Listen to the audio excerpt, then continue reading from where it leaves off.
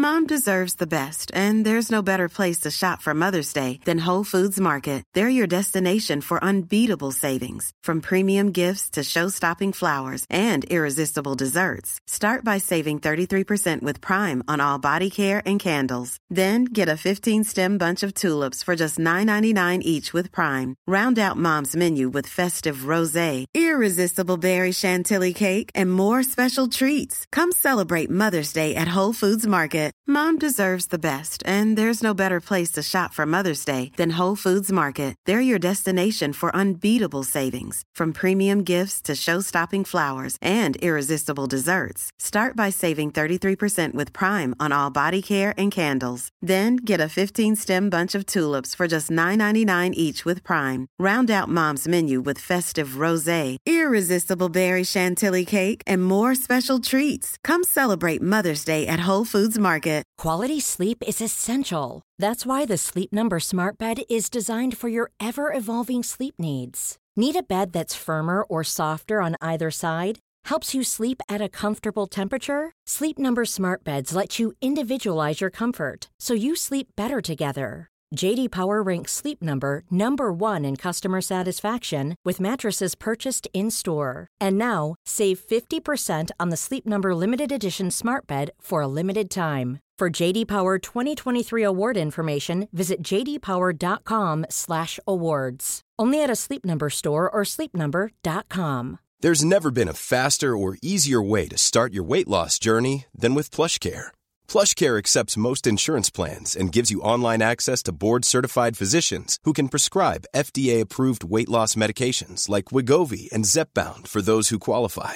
Take charge of your health and speak with a board-certified physician about a weight loss plan that's right for you. Get started today at plushcare.com/weight-loss. That's plushcare.com/weight-loss. plushcare.com/weight-loss. Hi, I'm Daniel, founder of Pretty Litter. Cats and cat owners deserve better than any old-fashioned litter. That's why I teamed up with scientists and veterinarians to create Pretty Litter. Its innovative crystal formula has superior odor control and weighs up to 80% less than clay litter. Pretty Litter even monitors health by changing colors to help detect early signs of potential illness. It's the world's smartest kitty litter.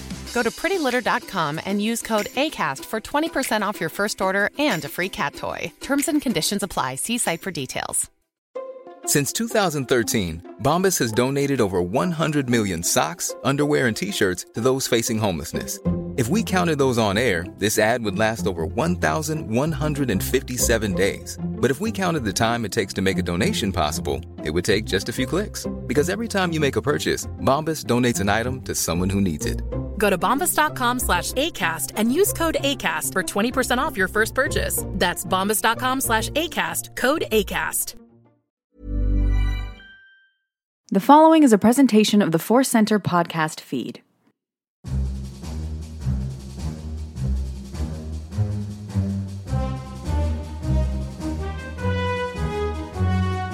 Hello and welcome to Star Wars Counseling on the Force Center podcast feed, the show that believes absolutely every little part of Star Wars is great from a certain point of view. I am your host. My name is Joseph Scrimshaw. With me is a special guest. Not really special because the guest is here almost every episode, but still, that's special to always be here from a certain point of view. Isn't that special? Anyway, my guest is a small sip of whiskey. Here on the planet Earth, it is called Jameson. That's what the whiskey is. But on this Star Wars Counseling podcast, I'm going to call it a Corellian crash landing. Let's taste it right now. Tastes like impact.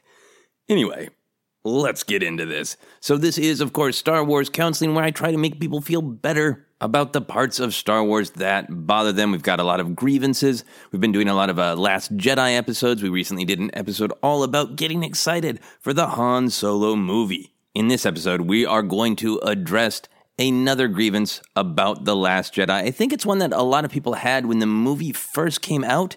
Maybe this grievance is dissipating a little bit, but I'm very, very interested in it, and I wanted to be sure to tackle this one. It is the comedy of The Last Jedi.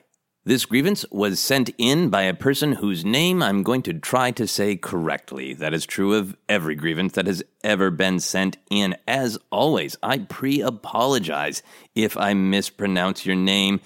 A lot of people are kind of into the mispronunciations at this point, and I think it is getting to the point of, is it a bug or is it a feature? I don't know. I will let each individual listener decide for themselves. If you would like me to for sure say your name correctly or get closer when you send in grievances, feel free to let me know the phonetic spelling of your name. I believe this grievance was sent to us by Kai Tosh, K-H-A-I-T-H-A-C-H.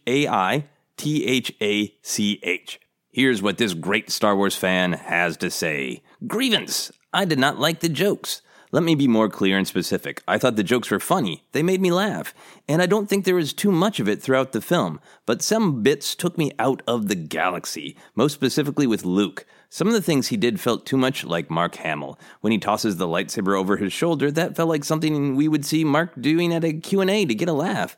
And the way he brushes his shoulder off, that's a very common gesture that came from this world's pop culture, this in quotation marks, meaning our planet Earth, where the whiskey is called Jameson.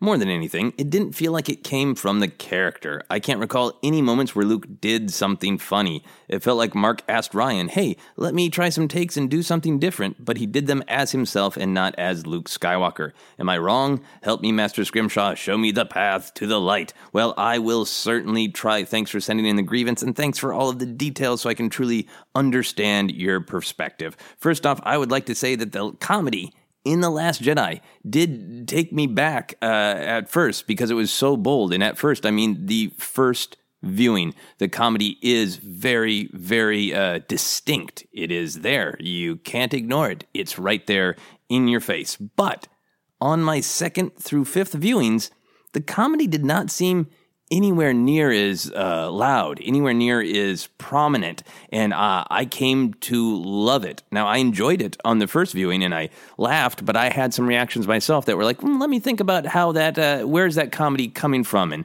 does it land well? Does it disrupt the scene? Is it true to Star Wars? All of those things that I think a lot of hardcore Star Wars fans go through when they're seeing a new Star Wars thing for the first time. Now, I have come down on the side of, I love the comedy in The Last Jedi, and it is for two specific reasons. For me, I think Star Wars comedy should kind of be bold. With bold comedy, sometimes it's going to work for some people, and sometimes it's not. We're going to talk a lot more about that. But to me, Star Wars has always had a very bold and a very goofy sense of humor, very broad in some ways. And that goes back to right away in A New Hope. We have beats like Han chases some stormtroopers, rounds a corner, sees that there are more of them, then yells and runs away. That's big, broad humor. We've just gotten really used to it as like, that's a scene from Star Wars.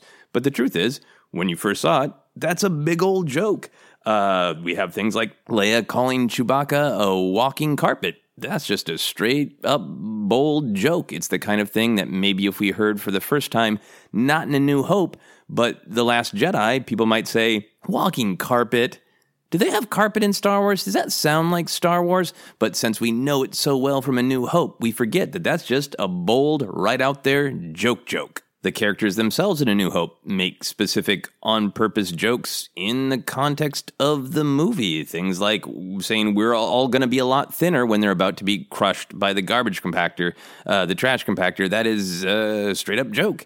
There's a more, I think, kind of deeper, more subtle joke where 3PO thinks that everyone is dying in the trash compactor because he mistakes their screams of joy for screams of death. That is also a straight-up joke, a bold, straightforward joke. Going all the way to the present, even in Rogue One, there are big, bold jokes. Rogue One has almost literal slapstick. The word slapstick for big physical comedy comes from a stick that people literally slapped one another with in vaudeville, and we basically see K2SO do that. He slaps Cassian in the face to shut him up, and K2's big old robot arm is basically a stick. So that's reason number one. I think Star Wars should have comedy. I think it should be bold, sometimes goofy, no doubt about it, comedy. The second reason I really love the comedy in The Last Jedi is a little bit of a disagreement with the grievance, and we'll get into more of that, but I feel like the humor does come from the character. To me, it is not shoved in. It is not a silly or ironic thing that is stuck there because, hey, this movie is too serious, so let's have someone trip for no reason, or, hey, this is getting a little too grim. What if somebody makes a pop culture reference? To me, there is nothing like that. Almost every single little thing that makes me laugh or even smile in The Last Jedi also makes perfect sense to me from the perspective of the character. That said, comedy is, of course, subjective. Comedy is super subjective. When you think of Star Wars as being subjective, which of course it is, that's like saying, oh, hey, I lit a match in my home. That's the level of subjective that Star Wars is. The level of subjective that comedy is, hey, my entire home is on fire. I think comedy is perhaps one of the most subjective things that exists in our human culture, and we'll talk a little bit more about that as well. I'm going to basically say a lot of stuff about Star Wars and a lot of stuff about comedy in an effort to address this grievance because comedy is probably my number one obsession in life. I have spent a ton of my life performing comedy of all different kinds, performing it for all kinds of different live audiences. I've done sketch, I've done improv, I've written plays, I've done comedy where the audience is not live, where I've written things for the screen and then got a chance to sit and watch people react in a theater and see if they actually laugh or not. I have done a lot of discussing and analyzing of comedy. I've done panels at a bunch of different conventions about the nature of comedy. And all of this comes down to my own personal adventure in life. When I graduated high school, I went to college because that's what you do. You go to college so you can make money. I got a liberal arts degree. I have made very little money because of my college degree. But I took one class that made it worth the thousands of dollars that I paid just in interest on my college loans. And that class was called The Function and Purpose of Comedy. It was a class all about comedy theory, and I am going to employ some of those things that I learned in that class that I have been using and talking about throughout my career to address comedy in The Last Jedi. Basically, what is happening right now, as you are listening to a human being desperately trying to justify the tens of thousands of dollars they spent on a liberal arts degree. So thank you for that. So the title of that class was about function and purpose. So it's how comedy actually works, how is it actually delivered, and then why. Why do we tell jokes? Why do we crave jokes? How do jokes succeed? First, we're going to focus on the how. Now, to me, all comedy comes from contrast, and it comes from simple contrast and very complex versions of contrast. You can see the basic concept of comedy coming from contrast if you just start with talking to a child. So this is something that is ingrained in humans to have this weird kind of violent response to break into laughter when something doesn't quite make sense. If you approach a child and you say, "Hey, child, can you tell me what noise a dog makes?" And they'll make a barking noise, and then you go, "Actually, I think a dog says moo." And the child will either laugh or get very, very angry, but usually laugh because it's a contrast. We expect the dog to make one noise. In the joke, the dog makes a cow noise. That is wrong and hilarious. That's the really simple version of contrast for when we're young. But as we grow older, we get contrast from surprising things. Like an example I always think of that amuses me is there is a meme a few years back of Benedict Cumberbatch matched up with otters, making the exact same facial expression as Benedict Cumberbatch. That is delightful on many levels, but one of them is just, it's a contrast. Benedict Cumberbatch is a dashing, successful, handsome movie star. He is about everything that a human can accomplish. He should not be the same as a wet river animal, and yet he is. Contrast, surprise. So to me, comedy always has an expectation and a surprise. It has a setup line and a punch line. Even jokes that don't have a literal setup line have a cultural one. If you think of like really standard setup knockdown jokes, going back to the classic example of why did the chicken cross the road? To get to the other side. Well, there you have a literal spoken setup line and a punch line. But the way I see comedy is there's always a setup line before the punch line. The setup line is often not spoken, and it is just a cultural truth that we share in. For example, decades ago, it used to be hilarious when a male comedian put on a dress and a bunch of makeup, because back then we had the cultural expectation that women look like this and men look like this. I don't think it's as funny to a lot of people right now because we have a broader definition of what people can and can't wear or be. So it's not as hilarious for a person who is male to dress up like a person who is not male. For a lot of people, that's just Tuesday, and that's fine. Another example of this is just sort of physical slapstick. In particular, somebody falling down, like falling down in real life. Because falling down isn't necessarily funny in a movie because there isn't surprise, because it's been overused, it's been overdone. You need to come at it in a clever way to get that surprise part of it. But in terms of a cultural setup line, I think we have ingrained in us the idea that we are humans. We have evolved to become the masters of this reality. We are spiritual creatures. We are creatures that are led by our minds. And yet, if we hit a patch of ice, we cannot withstand that physical reality, and we are thrown to our asses. There's this contrast between the expectation of we should be able to control our destiny and whoops, I fell on my ass. We are so advanced as a culture, we can send robots to Mars. But if we do not properly tie our shoelaces, we will fall over and break ourselves. You don't need to have somebody literally say, hey, I see a person walking. They are a master of their own bodies. They are an advanced being. And then they trip. It might make it a little funnier, actually, to hear that verbally spoken out loud, but you don't need that verbal setup because it's in a cultural agreement.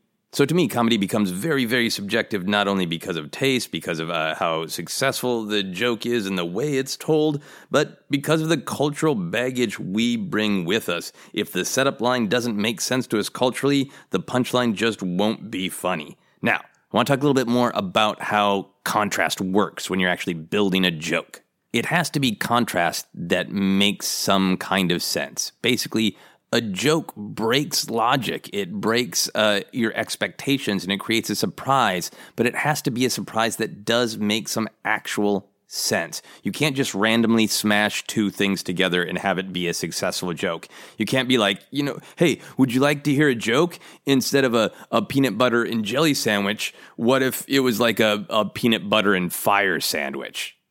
Like fire instead of jelly. Because it's different, because you expected the sandwich to be peanut butter and jelly, but instead of jelly, now it's burning. It's a fire. Now that's shocking in a lot of different ways, but it's not particularly funny. Now, if you just went to a stand-up club and you heard a stand-up say, hey, what about instead of peanut butter and jelly, peanut butter and fire, that wouldn't be funny because it would have no real context for the contrast. But it might be funny in the context that I'm saying it because we have a new setup line, the cultural agreement that jokes should be funny. The punchline then becomes not that it's fire instead of jelly, but that what I said isn't funny, which is contrast from the expectation that it should be funny, which then becomes funny. Comedy! Anyway, in my opinion, how a joke functions can be analyzed. It can be studied. It can be agreed upon, but your mileage for whether or not it actually works to produce a laugh is very, very subjective given the delivery, given your own cultural experience and tastes. For example, I don't like Darth Vader's pun in Rogue One about choking on your ambitions for a couple reasons, because to me, it doesn't make sense to his character. Now, people who like that joke will say, but Vader has made jokes before. Apology accepted, Captain Nita. I find your lack of faith disturbing. Great. He's always said those in front of an audience. there was no one listening unless like the Emperor was watching over like the HoloNet and the Emperor was just cracking up at that. Darth Vader normally makes those jokes in a menacing way in front of other people to compound the terror. I think Krennic, when he was choking, was not saying to himself, you know what would make this even more terrifying? A pun. I mean, he's choking me to death with his mind, but what would really send me into terror is if he just had a great dad pun. So to me, that's an example of subjective, and I don't think it works because I don't think that Vader is making the joke for another character's benefit. I think he's making it for the audience's benefit. Also, it's a pun, which is different than just wordplay, and that's a whole thing. Anyway, I'll go counsel myself about that. Let's get into the actual comedy of The Last Jedi. I think for it to be successful, we all want it to make sense in the world of Star Wars, and we all want it to make sense coming from the characters. So let's look at some specific jokes, see how they work, and if we think they come from the character. We'll start with good old Luke Skywalker, as a character who is in a dark place and yet had a lot of funny beats. One of my favorite, and one of the most just baldly comic scenes is when Luke is teaching Rey to use the Force, and he tickles her with the little green leaf reed thing. There's a bunch of little mini jokes within this overall joke scene. So we have as a setup that we, the audience, already know what Force training is. We know that in general, it's a serious and somber thing. We know what reach out means. And of course, we know that Luke meant reach out with your feelings, but Rey, being young and naive, literally physically reaches out. So we have a setup and then a broken expectation. We've got some nice juicy contrast. But there's even more going on in this scene. We know that teachers are supposed to be kind and nurturing. That's a general cultural agreement that we have in our head about teachers. Luke breaks that expectation because he is not being kind. He is not being supportive. He's being a smartass. And going back to slapstick, he literally slaps her hand with the little leaf reed thing, making a nice sharp contrast, a nice clean pop that causes the audience to laugh. There's also just the contrast between the nature of the Force over all of this time of watching these movies, and in the world of the movies, we have learned that the Force is this giant, incredible, amazing thing that is everywhere, that maybe has a will of its own. It's the most spiritual thing possible. Millions have died trying to bring it back into balance, whatever that means. And all of that is contrasted with, he's tickling her fingers, and she doesn't see it. To me, it's great. I love the whole thing because it makes sense to me from the perspective of both Rey and Luke's character. To me, Luke isn't doing this for the benefit of the audience. Luke is doing this because it is his true feelings. Luke has agreed to teach Rey about the Force, but only to make his point that the Force is in balance without the hubris of the Jedi. It's the only reason he's showing her this. He doesn't really want to train her. His heart is not in it. He sees in this moment her youth and her enthusiasm, and how quickly her youth, her enthusiasm, her naivete will lead her to just not understanding. And he is, of course, annoyed by that. This is exactly why he doesn't want to train her. Not because it's wrong for Rey to be young and enthusiastic. It's because Luke is projecting. Luke is mad at himself for all of that youth and enthusiasm that he had that led him to make all of these mistakes that he is currently upset about. He sees himself basically just repeating the cycle in that moment. To me, there is a great bit of Star Wars comedy poetry from when Luke literally cracks his head on Yoda's ceiling. That's a great bit in Empire Strikes Back, where he is trying to tell everyone that he is ready for the somber duty to become a Jedi, but he can't even remember that the ceiling is low in Yoda's hut. So to me, it all works functionally, and it works from Luke's character perspective that he doesn't want to deal with that same youth, enthusiasm, and foolishness that he had when he was young. And from Rey's perspective, she doesn't know anything about the Force. Why would she? So she is being eager. And immediately, this comedy scene shifts gear beautifully into Luke doing some actual teaching once he gets past his frustration, once Rey gets past her enthusiasm, and of course, she immediately connects with the Force. Another Luke and Rey humor moment that to me is very bold and gets a nice big laugh in the theater is their conversation about Jakku, where Luke is asking her, "Where do you come from?" And she says, "I'm from nowhere." And he says, "No one is from nowhere." And then she says, "Well, Jakku." And then he says, "Okay, that is pretty much nowhere." And the contrast to me here is the shift from nowhere being a metaphorical space and nowhere suddenly being a literal space. This is sort of akin to some of the Force stuff that I've been talking about. Luke is talking in this sort of big philosophical way about no one is from the concept of nowhere. Everyone comes from something. It actually ties into these deep themes of what Rey fears, that she is from nowhere, that she has no part in the story. And Luke is saying everyone has a part in the story. Everyone comes from somewhere. There's no such thing as nowhere. And then in this great moment, when Rey says Jakku, that concept of nowhere suddenly becomes a literal physical place.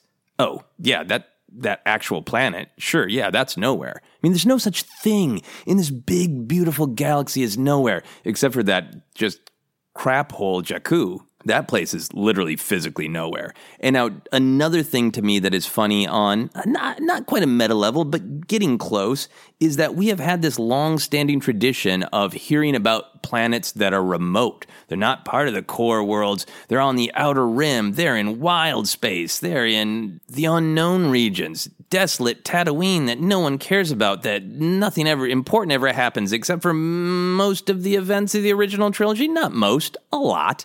We have this cultural knowledge of the history of allegedly unimportant little planets in Star Wars.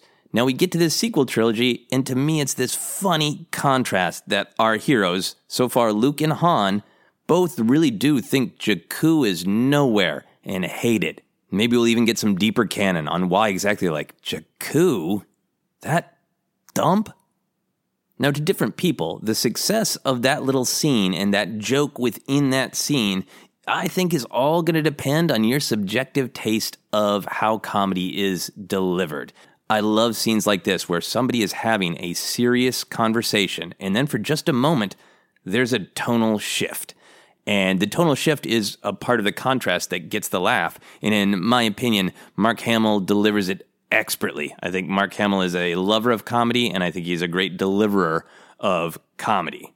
The delivery of that line of, "Okay, that is nowhere," is tossed over his shoulder. It's just a half step of pause. It's not even a full pause in the energy of that scene. Luke is driving. He wants to know where she is from. She is claiming she's from nowhere. This is the first time in the movie we see him engaged. He wants to know why she has been drawn to this tree library, why she has seen it in her visions, and he is asking, "Who are you? Who are you?" Yeah, Jakku sucks. Who are you? Who are you? And to me, rhythmically, it really, really works. And it's a bit of honesty.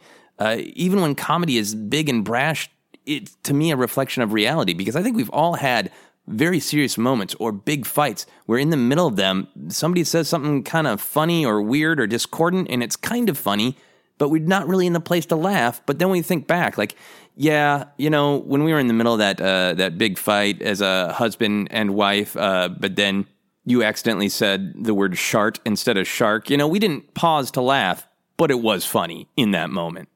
Now, to me, those are both examples of some Luke comedy where Luke as a character is maybe aware that something humorous has happened. Certainly, when he is teasing Rey about the nature of the Force, he is playing a joke on her. And maybe you could interpret that is nowhere is Luke having a little bit of a sense of humor or a sense of whimsy or, just a sense of acknowledging this kind of funny truth that Jakku is a nothing planet. But there are definitely some examples of jokes or moments of comedy where they are not coming from the characters intentionally. The characters do not intend them as jokes. And one of the big ones, it is mentioned in the grievance for this episode, is Luke tossing the lightsaber. Now, to me, there is no world where Luke Skywalker said, I got a bit. This will be funny. Now, in some of my viewings, I saw it 5 times. In some of the viewings, people laughed because it's a shock, it's a surprise, it's a contrast. But to me, it's not a joke. It's what the character is doing. We as the audience might react out of almost nervous laughter in a way, but that is just the truth. Luke is being presented with this lightsaber. He is shocked that someone has found him. We know now that he was closed off with the Force. He didn't know that Han died. He didn't sense the Falcon approaching. He was just standing there, staring out at the ocean, and suddenly this person he's never met, it's not his daughter, as many people had guessed. It's not his niece. It's not, oh, of course, that's the granddaughter of Palpatine. There's just some woman. And she is handing a lightsaber to him that, in theory, unless canon changes this somewhere, he hasn't seen in decades since his father cut off his hand, and she is reaching it out to him as if to say, you must return. Now, I like to think Luke has thought of this day of like, what if somebody finds me? Who's it going to be? Is it going to be Han? Is it going to be Leia? Who is it going to be? The whole First Order? Is somebody going to find me? Is somebody going to want me to return to the galaxy, to return to the battle? And he knows already that his answer is no. So once we get that little bit of processing time at the end of The Force Awakens and a couple seconds at the beginning of The Last Jedi, Luke wants to communicate very, very clearly, do not want. I was going to say that in a more serious way, but let's make a joke. It's a comedy episode of Star Wars Counseling. He doesn't want this, and he is trying to show that to Rey as clearly, succinctly, and quickly as possible. Now, in my interpretation, that is the character truth of Luke Skywalker. But to some people watching the movie, it's a joke, and that is a contrast. But to me, it's a very meta contrast that creates the possibility of that laughter. And the meta contrast is the buildup from The Force Awakens to the release of The Last Jedi. Of course, we all, for the most part, I should not say all, many people love the end of The Force Awakens, thinks it's so great, all the mix of emotions on Luke's face. What does it mean? What will be his first words? Will he just grab that lightsaber with the Force and start fighting Rey? Who knows? All of these theories about what he will say. And then we get to The Last Jedi, and his reaction is to just toss it over his shoulder.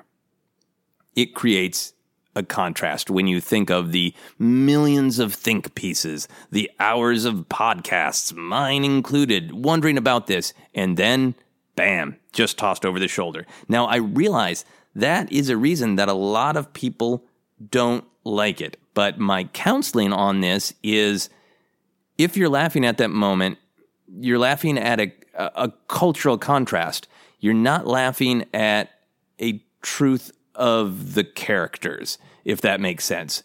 Luke isn't trying to be funny. Luke is not staring at the camera and going, you shouldn't have written those think pieces. He is communicating something to Rey, something very, very serious of, I don't want this. I'm not your hero. Now, in all these examples of comedy relating to Luke, coming from Luke, comedy that is just happening around Luke, it's this great sign that the Luke we've always known is in there. The Luke we've always known has a sense of humor. He has a sense of adventure. He has a sense of play.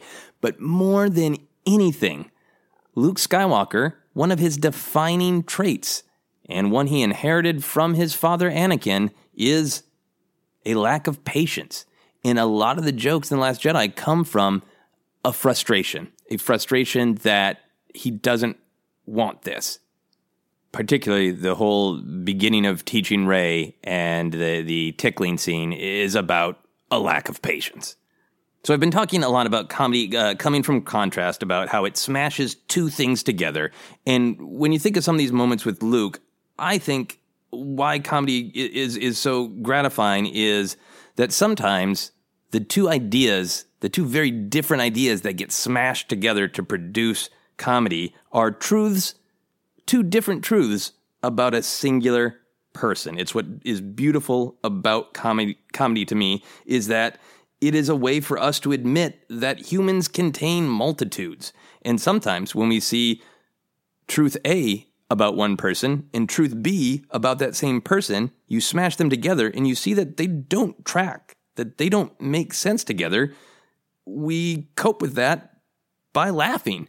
But we're also seeing that truth, that no human is just a cartoon character in real life that always thinks the same thing. We are funny creatures because we seem to have this cultural agreement that our actions should make sense. But when you study your own actions and the actions of your friends, our choices often make little to no sense or are directly counterproductive to what we say we want. That's just a part of the human condition, and I think we cope with it and celebrate it with laughter. So to me, the fact that Luke is showing contrast in all of his humor between different perspectives, different desires, different needs, just makes him all the more human. Now, beyond Luke, there are lots of other jokes in The Last Jedi. I could do like an 18-hour podcast probably about the jokes in The Last Jedi, but that would not be funny or fun for anyone. So here are a few other The Last Jedi jokes I like. I really like, this is a subtle one, I like Finn's delivery of "May the Force be with you" that he says to Rose right after Rose has basically been calling him a resistance hero. He doesn't know how to end the conversation, so then he kind of stands up straighter and tries to look like a resistance hero and says stiffly, "May the Force be with you." Now, this is a great one that is funny to me because it is organically funny from Finn's perspective, and it also relies upon our cultural experience with Star Wars. We know that it is true that rebel heroes, resistance heroes, leaders often say, "May the Force be with you." And they do say it as a send-off, as a way to end a conversation, to boldly, with pride and confidence, send people off to the next step of their adventure. May the Force be with you. Now, in a world, Finn also has this knowledge, but he has just been presented with the idea that he is a resistance hero. He does not think he is a resistance hero. He doesn't want to be a resistance hero. He is trying to run away, but he wants to end this awkward conversation with Rose, so he attempts to say what he thinks a resistance hero would say. He doesn't say it well, he doesn't say it with confidence, and so we get this great contrast from our memory of what a resistance hero should sound like and what Finn sounds like. And again, comedy, totally subjective, up to the delivery. I think John Boyega is a natural, great comedian, and he communicates all of that. He communicates this is an awkward conversation. I don't know how to get out of it, so I will try ending it abruptly by the way I think resistance hero conversations are supposed to end, but I don't have a lot of confidence, and everyone can see through my bravado. All of that is there. Another personal favorite from The Last Jedi is the Porg Scream. I love the Porg Scream. I love that it is long and guttural and beautiful. And this is a great example of really clear-cut, straightforward contrast. We have the setup line of Chewbacca. Chewbacca is a mighty warrior. We expect him to roar when he goes into battle. Then we have the punchline. We have a mighty roar from a little weirdo space puffin. This is just contrast at its most simple, at its most beautiful. Big, mighty roar. Little crappy roar. That's basically what it was, and it delights me every time. And speaking of Chewie eating porgs, I want to talk about that. That's another one that gets plenty of big laughs in the theater. It did at all 5 showings that I attended. And that's one that on the surface, it seems like that. It's very straightforward. Yes, everybody gets the joke. But then when you really think about, well, how does it function? What is the contrast? It becomes really interesting. We have a cultural agreement that, yes, many of us cook and eat animals. That's fine. And yet we all agree we shouldn't eat animals directly in front of the kind of animal that we're eating. That's weird and strange and very human, that we can be totally fine with. Yes, there is nothing I love at the end of the day more than a cheeseburger, unless a cow is looking at me. Then suddenly, it's deeply uncool. This moment in The Last Jedi is also great to talk not only about the function of comedy, how the jokes work, but the purpose of the comedy, because while it's a very fun moment in the film, it's a little on the dark side. I don't mean the Force dark side, I mean the dark side that we have here in the spectrum of humor jokes on the planet Earth. Anyway, the purpose of comedy is, of course, to generate a laugh, to generate that little bit of joy. It physically, mentally, chemically makes us feel better when we smile, when we laugh. Many of the things that make us laugh, the vast majority of things that make us laugh have some darkness to them. The creation and the result of a joke is, by its nature, violent. It is not peaceful. That is why all of our words about comedy are action-oriented. You crack a joke, you break someone up. But out of that violence is born a little bit of light, the happiness and the joy of laughter. Often jokes contain an idea about society, an idea about the nature of humans. By making a joke about, hey, a thing I did today doesn't make any sense, will give you, the listener, if it's a good joke, a moment of catharsis because you remember that you're not alone in if you did something today that doesn't make sense. So there's this explosion of light, this joy, actual chemical joy of laughing, and a lot of times catharsis because of the nature of the idea. So taking something like Chewie is eating maybe the brother, the sister, the father of that porg right in front of him. Chewie is eating possibly a family member in front of an other family member. That is dark. And yet, this dark moment is funny because it allows us to reflect on the reality of existence. Almost what Luke is trying to teach Rey. There's a balance between light and dark. There is a cycle to life. Sometimes you eat a porg, the cycle of life. I might have really lost track of that there at the end, but I think you get the spirit of what I'm saying. To use our great Star Wars metaphors, I think the purpose of comedy is sometimes to use the dark side to create a little bit of light side power. Now, I know I'm doing an episode of Star Wars Counseling about whether or not the comedy works in Star Wars, so let me talk a little bit about jokes that I don't think are as successful in The Last Jedi. So I think a lot about timing. So I keep talking about jokes being built out of this contrast. Well, that's basically like the recipe. You still need to cook a good dish. So that a lot of that comes in the timing of the joke. And an interesting thing to me about seeing The Last Jedi multiple times and observing when the audience laughs and when they don't is because I get to think about all this comedy theory stuff.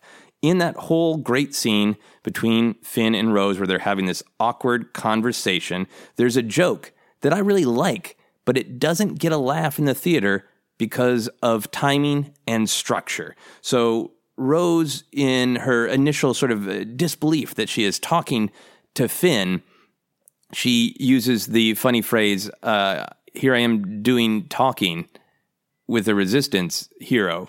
And doing talking, she then later goes back for it and says, doing talking. I'm paraphrasing. But the doing talking, which is the joke part, is in the middle of her sentence. So it doesn't land as a big laugh line to the audience, which isn't necessarily a failed joke.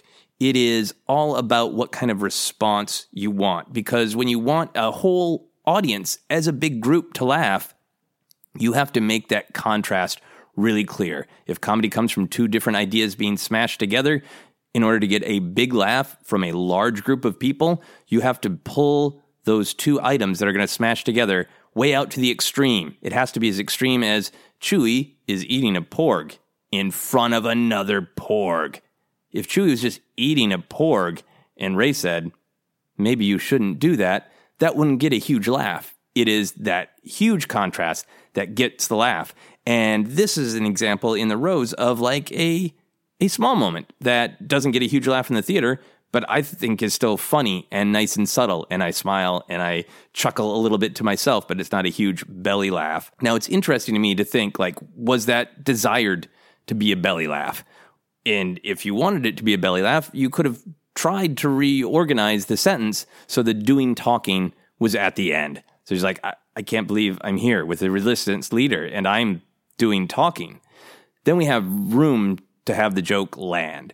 Here's another joke point that I think had a fascinating reaction in my viewings. So there's Maz's big sex moment. Now, you may be listening and saying, the hell are you talking about, Scrimshaw?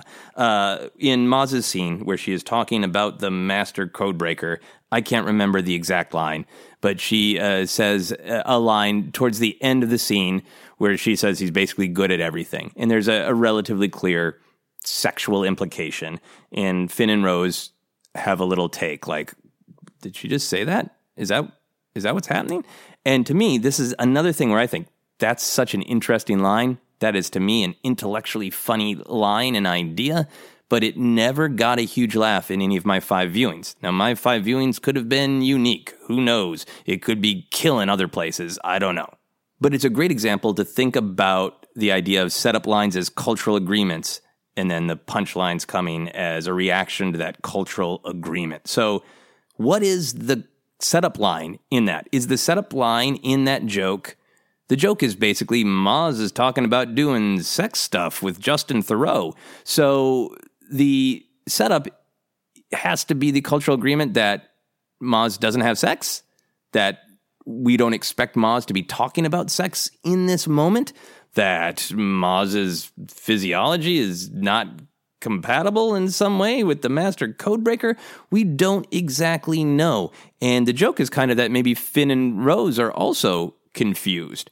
And to me, when I was watching it, I think it's interesting. I think it's intriguing that Maz has a rich and varied sex life because that makes sense to me. So to me, it doesn't land as like a hilarious joke because I feel like the information I'm being given is Maz has a rich and interesting sex life. That's the setup line. And then the punchline is Rose and Finn going, weird. So the contrast isn't quite there to make it all track to me. Now, I'm very thankful for that line because to me, it's a very funny thing that I am spending my life discussing the sex life of a small CGI woman. That is a funny contrast. If somebody said, hey, how do you think you're going to spend your liberal arts degree? How are you going to use your liberal arts degree in life? And I would have said, I will be sitting alone in my home talking into a microphone about Star Wars characters' sex lives. Now, to address a couple other comedy moments in The Last Jedi, I want to bring up a specific comedy theory that is close to my heart. There are many different philosophers who wrote papers, wrote ideas about how comedy works, and one of them is a French person named Henri Bergson. And Henri Bergson had Henri Bergson sounds like the kind of person Maz Kanata would have sex with. Anyway, he had this very specific idea of the poles of contrast, the two things that get smashed together to produce comedy. And he described them like this. On the one hand, you have the incrustation of the mechanical on the living, and on the other side, you have l'élan vital. So the basic idea of this incrustation of the mechanical on the living versus élan vital is that incrustation of the mechanical on the living is exactly what it sounds like. It is rigid. It is unbending. It is the ideas that we place upon ourselves as humans to try to be right. It is all straight lines and 90-degree angles. It's rigidity. Élan vital has been interpreted a couple different ways, but it's usually just the idea of being organic, of being flowing, about being connected to something deeper and truer and more human down in your soul. And to me, when you are analyzing Star Wars comedy, man, this is a great idea to use. Basically, the rigid, the unmoving versus the free, the flowing, the patient, the open. An example of this really specific comedy contrast in real life is autocorrect. That's literally incrustation of the mechanical on the living. I have a friend once who was, after a bad thing happened in the world, was trying to reach out with all of her humanity, all of her love, and share a Mr. Rogers quote. And the Mr. Rogers quote is, "I love you all. You are my family." And autocorrect changed it to, "I love you all. You ate my family." That is hilarious. A little bit of a Chewie and the Porg humor there. But it is a great example of the rigidity of a computer that thinks it is doing the right thing. Clearly you meant 8.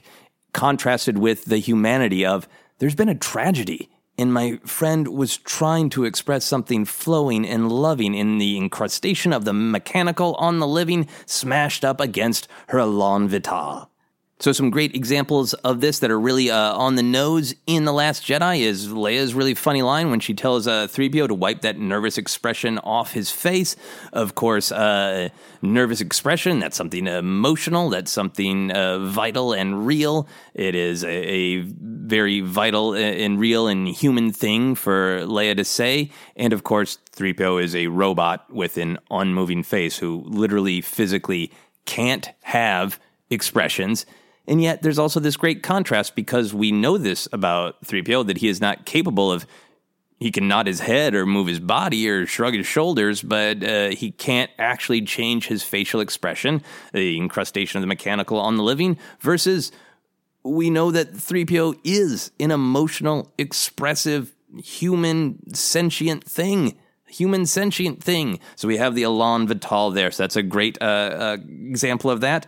But the big one is the joke that kicks off the film, and that is the whole phone call with General Hux. Not General Hux, General Hux. So this is, to me, one of, after quite a long time of going on about incrustation of the mechanical on the living versus elan vital, one of the best examples of it that I have ever seen, because we know Hux to be rigid, a level of rigidity that is not natural to humanity, to be so obsessed with the first order, literally order, with rules, with straight lines, 90-degree angles. Anything else is wrong. And it affects him. It affects him to the point where he is so predictable. Basically, hey, if you make contact with any of these resistant scum, you tell them they're scum. That's just what you do. That is in the playbook. That is the way it should go. That is the incrustation of the mechanical on the living. He is not holding an ideology. He is being physically held in this rigid stance and rigid behaviors by his ideology. Now, we smash that up with good old Poe. Loose, organic, flowing, full of life Poe. Has a sense of humor Poe. Has a sense of creativity. His plan is creative. And that is why General Hux can't see it, because he is too rigid compared to the creative, vital force, the elan vital, that is Poe Dameron. And this is another example of why I get so obsessed about comedy, because not only is that a discussion of how does the joke function, is that Poe says something surprising, Hux doesn't know how to answer, so he answers in a predictable way, and you get this smash up of different perspectives, different understanding of the conversation. But in talking about it, you get a deeper understanding of the characters, and I think the lessons of Star Wars. Don't be General Hux. Don't be that rigid. Be loose. Be creative. Be in touch with your humanity like Poe Dameron. Anyway, I want to get back to the original grievance about Luke Skywalker and the discussion about whether or not his comedy works, and did any of it come from Mark Hamill? And I have a couple of thoughts on that. My first thought being, who knows? I wasn't on set, so I don't know exactly how much the jokes were, there's going to be a certain amount of working together as a writer and an actor, a writer-director, Rian Johnson, an actor, Mark Hamill, finding those beats, choosing how to play them, all of those kind of things. But I feel like if this was just Mark Hamill saying to Rian Johnson, hey, I've got an idea, I want to include a funny line about Jakku, or I want to even deliver it this way, I feel like if it was Mark Hamill just running wild, and I say this as a huge fan of Mark Hamill, I think there would have been a few more puns. Check out Mark Hamill's Twitter. He likes big, bold, brassy jokes. And I think even more dad jokes. He calls them dad jokes. He did a great bit of trolling the other day where he pretended not to know what a dad joke was, so people would tweet him what a dad joke was. That is Mark Hamill's great sense of humor. And I don't see anything The Last Jedi that to me is like a dad joke. Now, you go look at Rian Johnson's Twitter, and I feel like he has a very wry sense of humor. He has a sense of humor that is very aware of everything that is going on, about the cultural reaction to Star Wars, about the cultural place in Star Wars, about the fact that he is a fan of Star Wars who has a Twitter account, but now he's also the writer-director of the latest Star Wars movie and speaking with some amount of authority, but maybe he doesn't necessarily always want to exert that authority. He wants to kind of say something as a fan. He's saying big, bold jokes and jokes that I think are funny, but there's a lot of context, there's a lot of subtlety. If there was like a school of comedy handwriting analysis and you compared Rian Johnson's Twitter to the comedy in The Last Jedi, you'd be like, yes, that's the same person. The same person did this. Now, none of that is to disparage Mark Hamill. It's just to kind of point out a tonal difference in senses of humor from the actual human beings, Mark Hamill and Rian Johnson.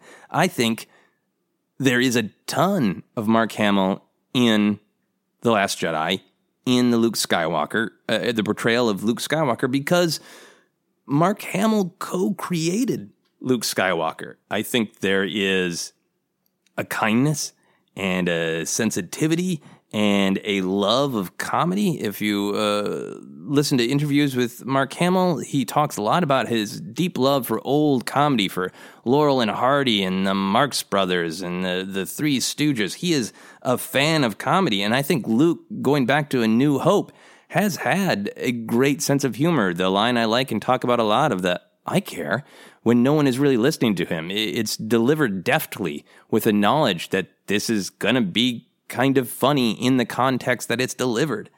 I think he is a student of comedy delivery. So I think that while a lot of the ideas of what Luke Skywalker is going to be, where his perspective is at, how these jokes are going to play, I think Mark Hamill is absolutely the kind of actor who says, oh, I see there's this joke.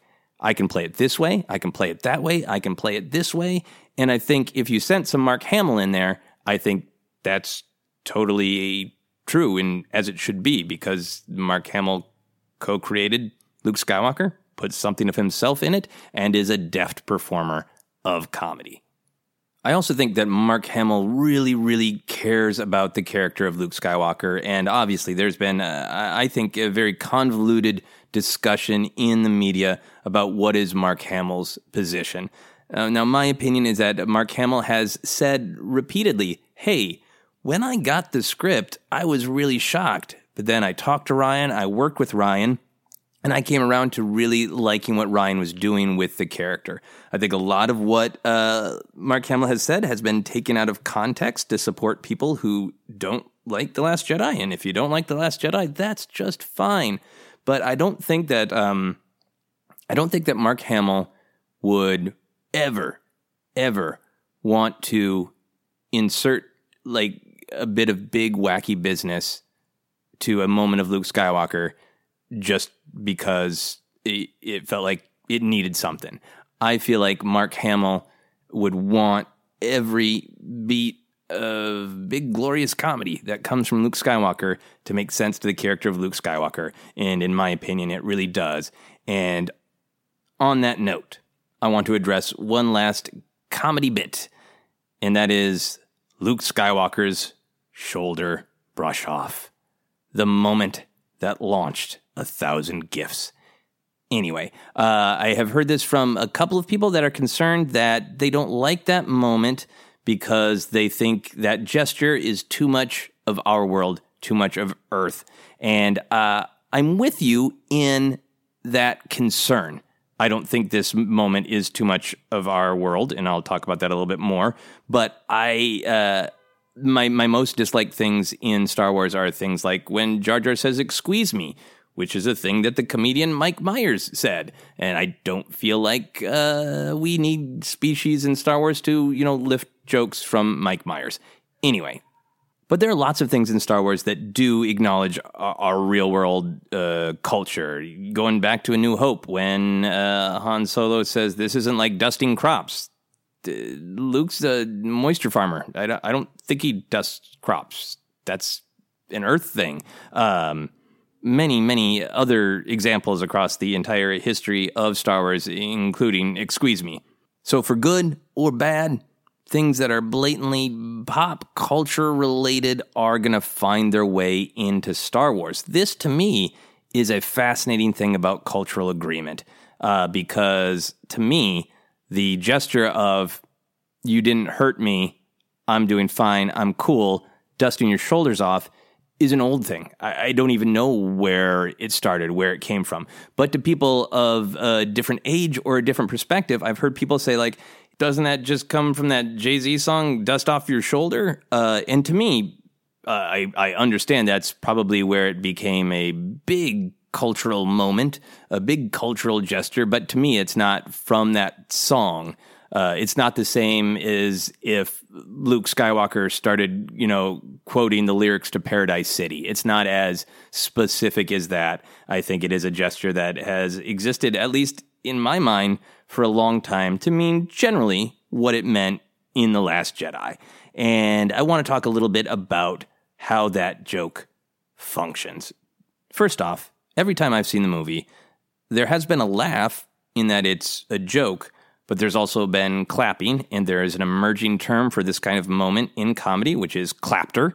It happens a lot when a comedian who is performing in front of a generally like-minded audience says something that is funny, but it's also just something that the audience really agrees with. You'll get the response of clapter, where people are laughing, but they're also sort of clapping and cheering. And every time I have seen the shoulder brush-off moment in The Last Jedi, it has been clapter.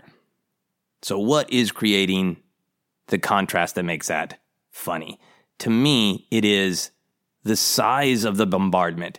Here we have the setup line that is basically one huge blast from that AT-M6, and then every gun, as Kylo commands, blast and blast and blast and blast.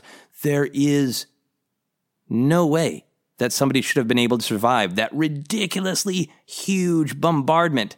So then we have the great contrast of, not only am I alive, but the only thing that happened in that entire bombardment is I got a little speck of salt on my awesome Jedi robe. Let me brush it off. So there's this great absurd contrast between the size of the bombardment and the damage caused, a speck of dust. Now, what is really interesting to me about this as a joke, I was talking earlier about when the characters are making jokes on purpose, they shouldn't be making them for the benefit of the audience. That's a thing that I don't like. I think that's a lot of things that audiences in general don't like. In this example, Luke is doing this not for the audience watching. He's doing it for an audience of one. He is doing it for Kylo Ren. This is not Luke Skywalker or Mark Hamill or Rian Johnson even saying, "Hey, I want to make all these people laugh and clap." I mean, I'm sure that Mark Hamill and Rian Johnson realized that might be a thing that happens. But to me, the purpose of it is Luke is messing with Kylo. He is trying to scare him and unbalance him. Kylo fears that Luke is undefeatable. So did Snoke. The actions of the First Order, most of the actions of the First Order through the first two films in this sequel trilogy are predicated on the idea that Jedi Master Luke Skywalker is unkillable. So basically, Luke is throwing all of that back into Kylo's face and saying, yeah, you should be afraid. I am unkillable. And the more times we see the movie, we even get this great meta joke where the contrast is created between what we are seeing to be the truth and what we know to be the truth. Luke is saying, here I am. Here is this Jedi Master you fear so much. Here is unkillable legend Luke Skywalker. You blasted every gun you have, and it didn't even affect me. It affected me so little that I had to mock you by pretending to move a speck off my Jedi robe. That is the setup line. And the punchline, in a way, is that the truth is totally opposite. That Luke Skywalker does not want to fight. He is not here to physically stand up to the First Order. He is on another planet, far away, working very, very hard to peacefully help the Resistance and the galaxy. And it's not a ha contrast, but it is an amazing meta contrast joke that Kylo sees this image of Luke is unbeatable Jedi Master. And the truth is, Luke is human.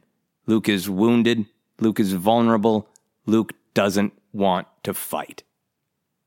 This dust off the shoulder moment is also a great example of good old Henri Bergson's incrustation of the mechanical on the living versus the Elan Vital, because we have this great contrast between the literal machinery of the First Order lined up, ready to destroy, and then we have Elan Vital. We have a living spirit, like actually, really, Luke isn't there. That is just the power of his spirit. So it is literally the spirit of Luke Skywalker, the organic, flowing, creative Elan Vital of Jedi Master Luke Skywalker, contrasted with the rigid, obsessive, angry, unthinking machinery of the First Order, the literal incrustation of the mechanical on the living, and that translates right down to Kylo himself.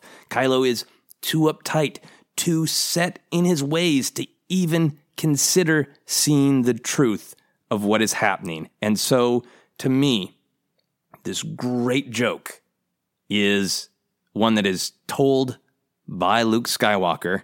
We, the audience, get to laugh and get to clap, but the joke is for and on Kylo Ren.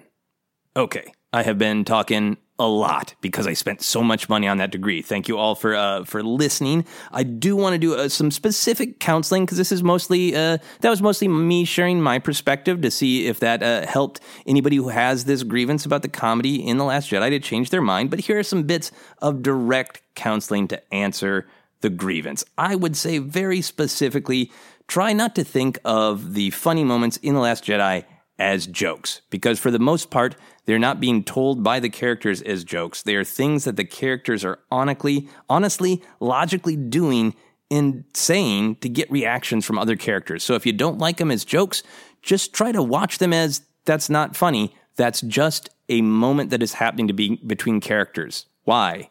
How? What does it mean about the characters? Another bit of counseling I will give you is if you don't like the comedy in The Last Jedi, simply rely on the mists of time. And what I mean by that is, as time goes on, the way we as fans watch Star Wars movies, we watch them obsessively, and they start to just become Star Wars movies. I was talking about this a lot at the top about A New Hope. There are parts of A New Hope that are clearly laugh-out-loud funny jokes intended to make a theater full of people laugh in 1977. And sometimes when we're watching, we go, yeah, that's a joke. That's a joke. And other times, it just sort of flattens out to, this is a part of Star Wars. And you don't see it for the big, bold, brassy joke that it is. And I think in time, that also will happen with The Last Jedi. My final bit of counseling is super absurd in celebration of comedy. Now, there's been lots of discussion about The Last Jedi's reception, and in particular, is it what George Lucas would have wanted? We have a report that George Lucas said he saw it, and that he told Rian Johnson he enjoyed it. Now, if you really want to feel like, yes, The Last Jedi is not breaking the spirit of Star Wars, it is in the spirit of Star Wars. It is in the spirit of the creator George Lucas, and specifically in the spirit of George Lucas's sense of humor, a fun thing you could do is go through a bunch of old interviews and commentary, find examples, audio clips of George Lucas laughing, and then, when the Blu-ray of The Last Jedi comes out, you could mix together your own George Lucas-specific laugh track of George Lucas himself laughing at the jokes in The Last Jedi. Because I personally think he would, and by God, if you do this, if you make a George Lucas laugh track set to The Last Jedi, please share it with me. Anyway, if you are struggling with some of the moments of comedy in The Last Jedi, I hope that all of that discussion brought you a little closer from the dark side to the light. And if you just want to test out some of my theories about comedy and contrast, go to a young Star Wars fan, ask them what noise a porg makes, and then say, moo, and see if you get a laugh, or if they hit you with a toy lightsaber. I think one of the two will happen. That is just about it for this episode. We still have a few more grievances from The Last Jedi we'll be tackling. We've been getting some other general Star Wars grievances. We'll be getting on to those. Then Solo will come out and we'll talk about Solo, and it will all be great. You can always send me your grievances if they're about The Last Jedi, Solo, or Star Wars stuff in general. You can send them to me on Twitter, on Facebook. Please use the hashtag Star Wars Counseling. Now, in the past, I have asked you to use the hashtag SW Counseling. I wanted you to do that back when Twitter was 140 characters instead of 280 characters, and honestly, most people use Star Wars Counseling anyway. So you know what? Death to hashtag SW Counseling. Life to hashtag Star Wars Counseling. Send me those grievances with the hashtag Star Wars Counseling. And speaking of sending things, you can send those to me on social media at Joseph Scrimshaw. You can find me on both Twitter and Instagram. My handle is just my name. You can also check out my other podcast, Obsessed. Information on that and all of my comedy adventures, including my comedy album that I should maybe mention. I have multiple comedy albums. I have Flaw Fest, which is one I really like, and then I also have Rebel Scum, which is about Star Wars and social justice. You can find information about all that stuff on my website at josephscrimshaw.com. You can, and dare I say should, also like Force Center on Facebook and follow us on Twitter is at Force Center Pod. You can support our Patreon by visiting patreon.com/ForceCenter, and you can buy our merch at tpublic.com/user/ForceCenter. And until next time, as Han Solo once said in a moment of brutal honesty, I don't know how we're going to get out of this one. That's it for Star Wars Counseling.